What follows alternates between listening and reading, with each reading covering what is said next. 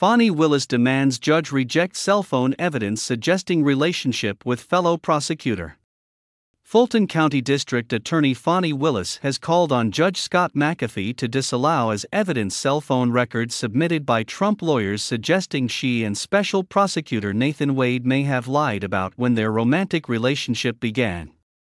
Ms. Willis's objection to the new evidence, which Trump attorneys say adds weight to their argument she hired her then-boyfriend for mutual financial gain in a corrupt bargain and should be disqualified, came in a February 23 court filing.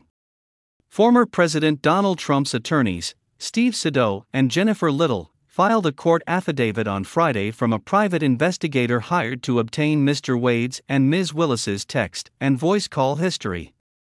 The investigator, Charles Middlestat, said in the affidavit he found the pair made over 2,000 calls and exchanged 12,000 text messages in 2021, many months before they say their relationship began. Some of the data, which Ms. Willis argues in her filing is inadmissible for technical or procedural reasons, purports to show that Mr. Wade was at the condominium where Ms. Willis was living late at night and well into the morning on multiple occasions in September and November 2021. Both Ms. Willis and Mr. Wade have claimed their relationship began in early 2022, only after she hired him to serve as special prosecutor on the Trump case, which accuses the former president of engaging in a criminal conspiracy to overturn the results of the 2020 election in Georgia. President Trump has pleaded not guilty and insists the case is a political ploy to undercut his 2024 comeback bid. The former president took to social media on Friday to say he believes the cell phone records prove Ms. Willis and Mr. Wade lied, and so the case should be dismissed. Relationship before trial means case is a sham and will be dropped. They lied, President Trump said in a post on social media. Ms. Willis sharply objected to the new evidence submitted by Trump lawyers on Friday, arguing in her filing that it not only fails to prove anything relevant, but it should be tossed on legal, technical, and procedural grounds.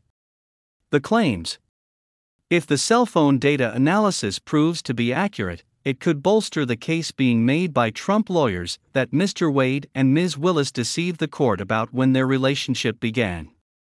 Defense attorneys have alleged that Ms. Willis began her romantic relationship with Mr. Wade in 2019.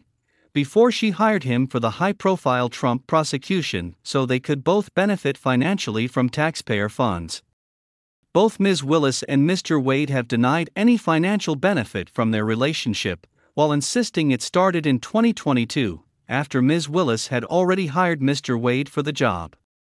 The new evidence suggests the pair may have misled the court about when their relationship began, with the affidavit alleging that Mr. Wade made 35 visits to a condo in Hapeville, Georgia, where Ms. Willis was living before they said their relationship started.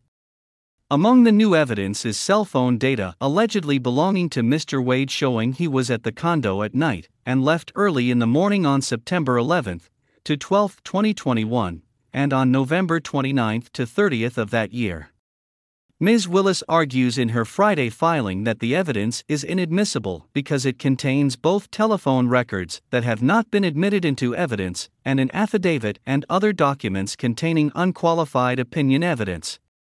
The objections: she argued that the court should therefore exclude the new evidence or, at a minimum, consider Ms. Willis's rebuttal evidence that demonstrates the unreliability of the unqualified opinion evidence improperly introduced by defendant Trump.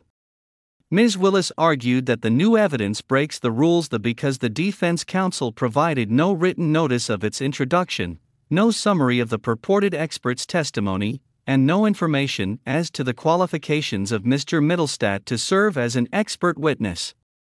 But Ms. Willis argues that even if evidentiary deficiencies are set aside, the phone records don't prove anything relevant.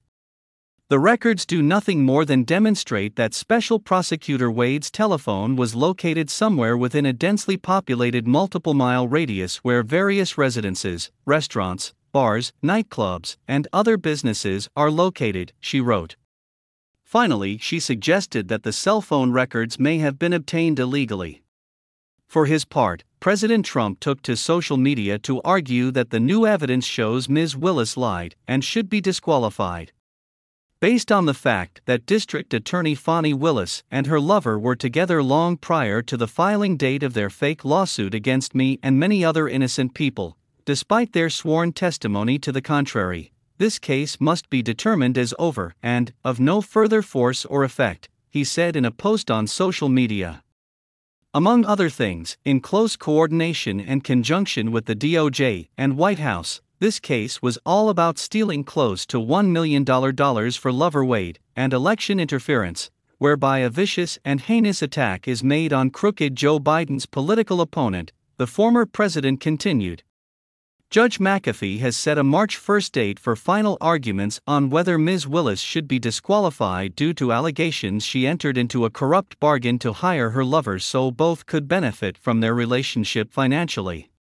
The judge has said that Ms. Willis could be disqualified from the case if there is enough evidence to show an actual conflict or the appearance of one, and that this is only relevant if it can be shown that their relationship conferred financial benefit. In her latest filing, Ms. Willis reiterated the argument she's made before about scrutiny of her relationship with Mr. Wade, namely that it's another attempt to garner salacious headlines in the media.